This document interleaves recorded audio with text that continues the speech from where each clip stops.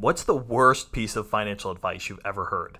Today, I want to share with you 4 examples of things that I still hear to this day, things that people still believe but are actually bad financial advice.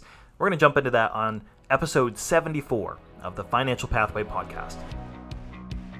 Hello, everybody, and thank you for joining us on the Financial Pathway podcast with Nate Skelly, where we discuss important financial questions and give you practical advice to guide you on your financial journey. If you enjoy the podcast, consider subscribing and leaving us a review. You can also follow the Financial Pathway page on Facebook for more helpful financial tips and videos. All right, welcome back. Financial Pathway podcast is Nate Skelly. The question for today, the inspiration for today's episode is, what's the worst financial advice you've ever heard? It's kind of a fun question for me because I've heard some bad advice before. And sometimes personally, but honestly, the internet is probably the best source of bad financial advice.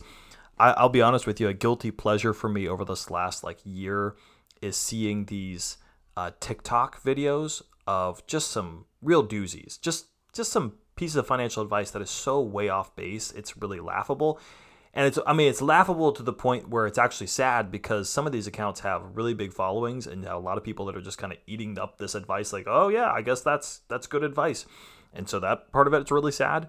I'm not on TikTok, but on Twitter or on Facebook, I see plenty of these things being shared. And I know TikTok is not the only place where bad financial advice is shared, but TikTok definitely appeals to a younger audience. And therefore there's a lot of there's a knowledge gap, but also a lot of people that are in this mode of how do I get rich and how do I get rich fast? And so I think it's just and also a medium in which people want things in quick sound bites.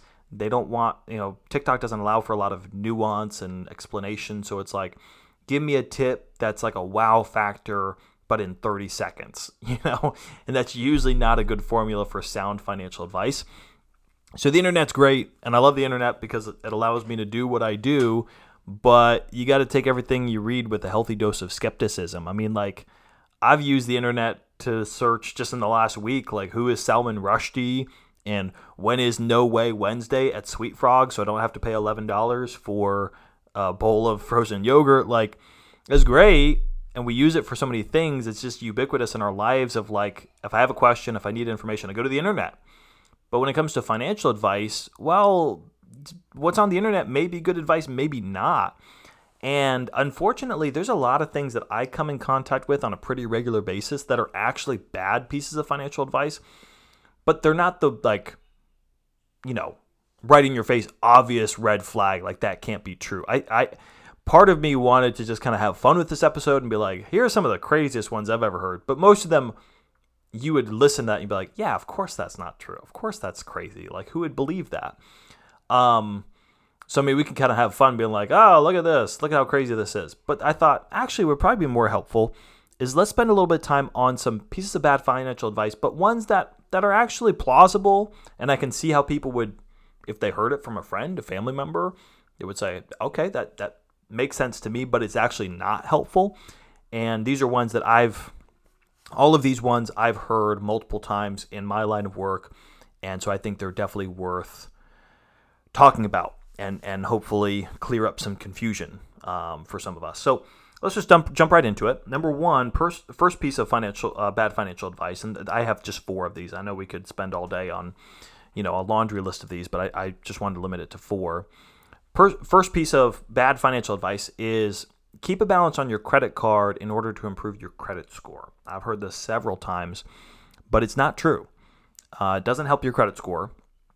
In fact, it doesn't make any difference to your credit score because what gets reported to the credit bureaus, to Experian and TransUnion and Equifax, is the statement balance. So at the end of your billing period, if you have $500 worth of charges, that's what gets sent to them. Look, you spent $500 in this billing period. Now, what you pay on that statement balance is up to you. You pay $25, you pay the full balance, $500. That doesn't get reported to TransUnion, Experian, Equifax. They will just get the next month's statement balance. So in between, they don't see. They don't know how much you are or not paying of that balance.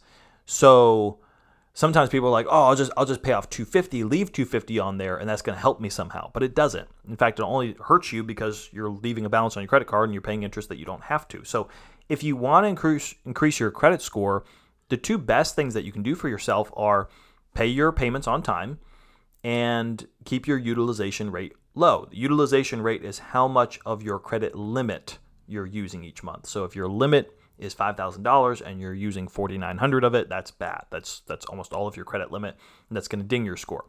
But if you're using, let's say, $1,000 or $1,500 of your $5,000 limit, that's good. That's like 20 to 30%, and that's a good range to be in. If you'll do that consistently, that'll help build your score. Leaving a balance does not. If you want to do a deeper dive on credit scores, I have an episode we did previously where I walk through the 5 factors that affect your credit score and how to build it over time, and that would be a worthwhile deep dive.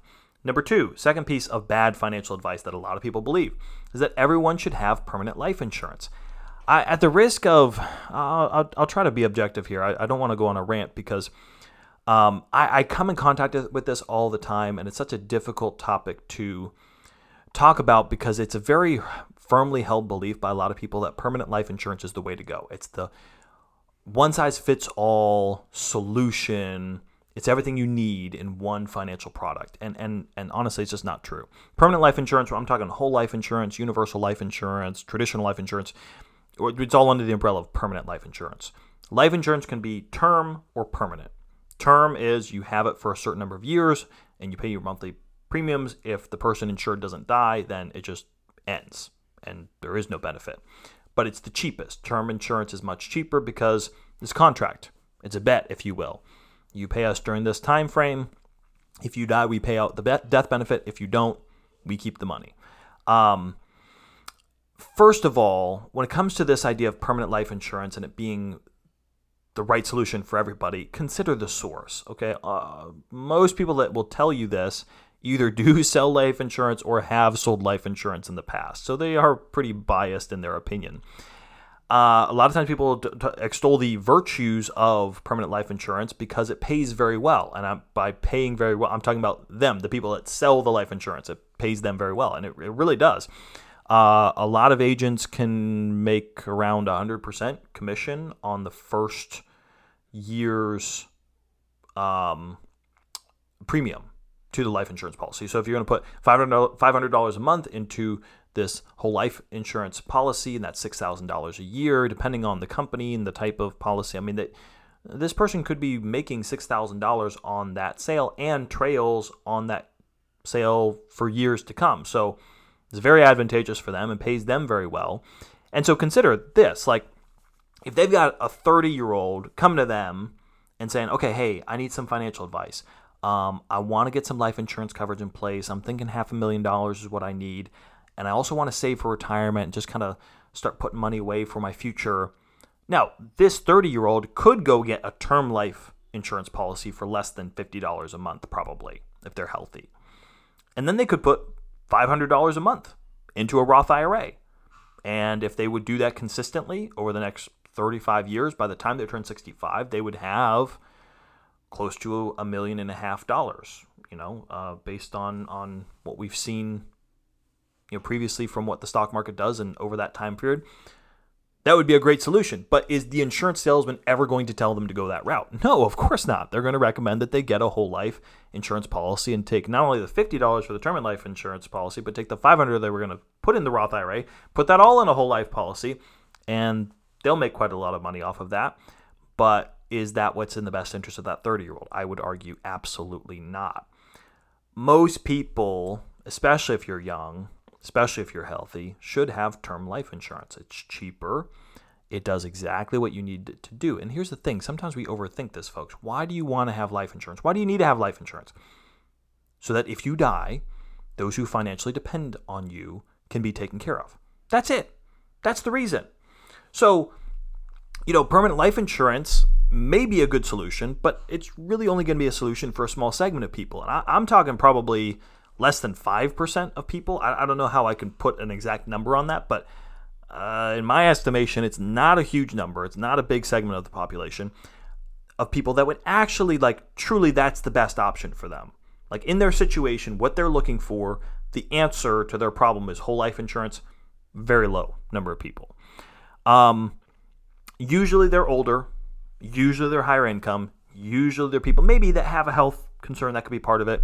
Usually they're people that are maxing out their other tax advantage benefits. They're using their 401k. They're using their health savings account. They're using the benefits through their workplace, maybe group life or disability insurance. Like they're already doing those things and they're looking for something else, something on top of that.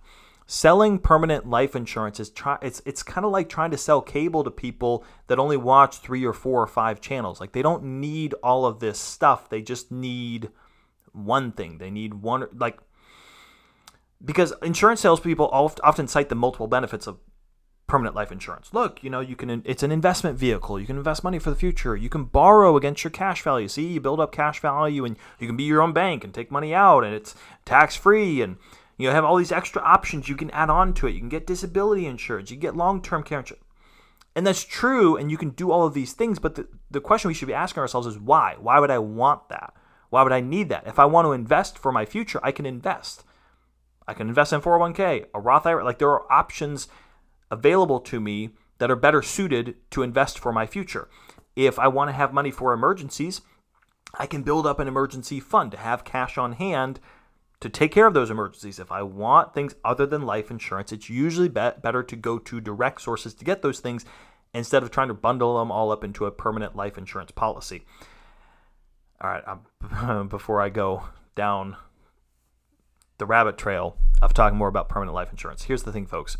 At the end of the day, is permanent life insurance something that everybody should have? Absolutely not. It is a good solution for some, but it's a minority. And probably if you're young and healthy, you're going to be better served to get term life insurance and to use other solutions to save for the future or get other insurance coverage on some of those other things. There. Number 3, don't make more money because you'll have to pay more in taxes. Here's another piece of bad financial advice that I've heard, and it's a big misunderstanding. And I totally see where people are coming from on this, but it's a misunderstanding of how the tax system works. What they're thinking is, if I make an extra $2,000, $5,000, $10,000, that's going to put me in the next tax bracket, and then I'm going to be paying way more in taxes because I'm at this next tier of tax, of the percentage of tax that I have to pay. Our tax system is progressive, meaning that the higher your income, the higher the tax bracket you go into. But the misunderstanding comes in because people don't usually realize when you cross into a new tax bracket, that doesn't mean all of your money is taxed at that new rate. Only the money that's in that bracket. So for instance, if you're single, your first about $10,000 of income is in the 10% tax bracket. Then from there up to $41,775, you're in the 12% tax bracket. So the first $10,275 is actually what it is taxed at 10%. Then the next, from $10,275 to $41,775, is taxed at 12%. And then when you go past that number into the 22% tax bracket, which is a big jump, only that money that's in that next tax bracket gets taxed at 22%. Does that make sense? So if you made $42,000, this is for 2022, by the way, in case you're listening to this in a future year, the numbers do change each year. But if you made $42,000, you were only $225 into the 22% tax bracket. So only that $225 is going to be taxed at 22%. Does that make sense? So therefore, you don't really have to be afraid to make more money and thinking that somehow you're going to end up behind or that you will have paid up more in taxes than if you had just stayed in the tax bracket that you're at.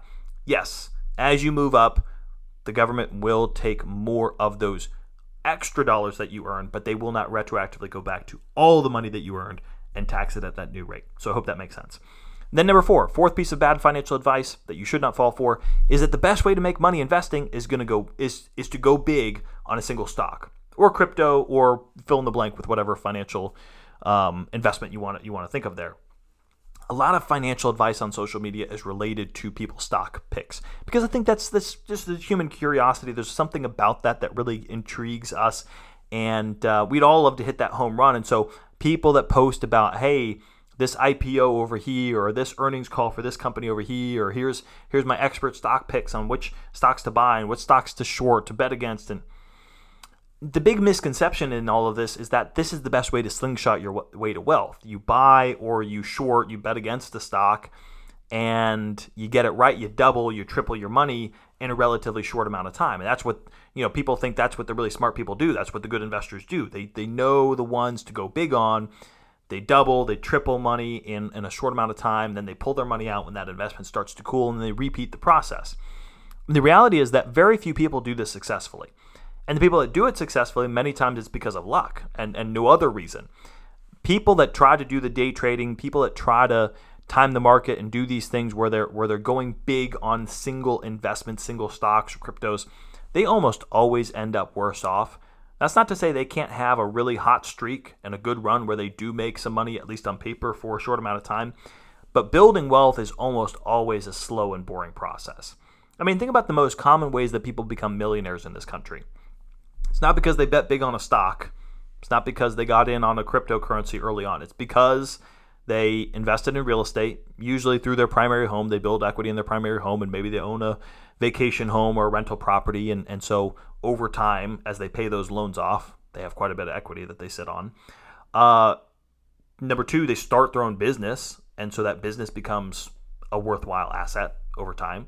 Or number three, they invest in their retirement accounts, their 401k, their IRA, Roth IRA, and over time, those build up to sizable accounts and become quite a nest egg. That's the most common ways that people become millionaires.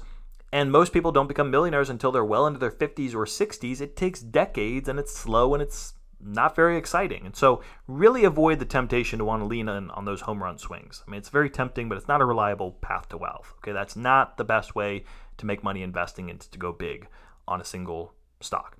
And really what you have to learn is that on social media, on the internet, there's going to be a lot of carnival barkers.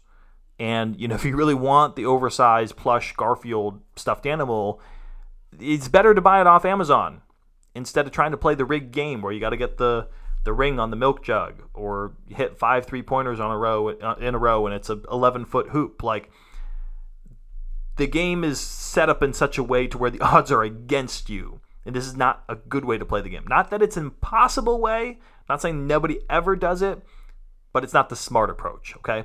So don't get distracted by the noise. The best way to build wealth is slow and steady. So what other bad financial advice have you heard? I would be really curious to hear your thoughts and your input on that. So shoot me an email. info@nateskelly.com is the best way to get a hold of me. And as always, thanks for listening to the Financial Pathway podcast, and I'll see you on the next episode.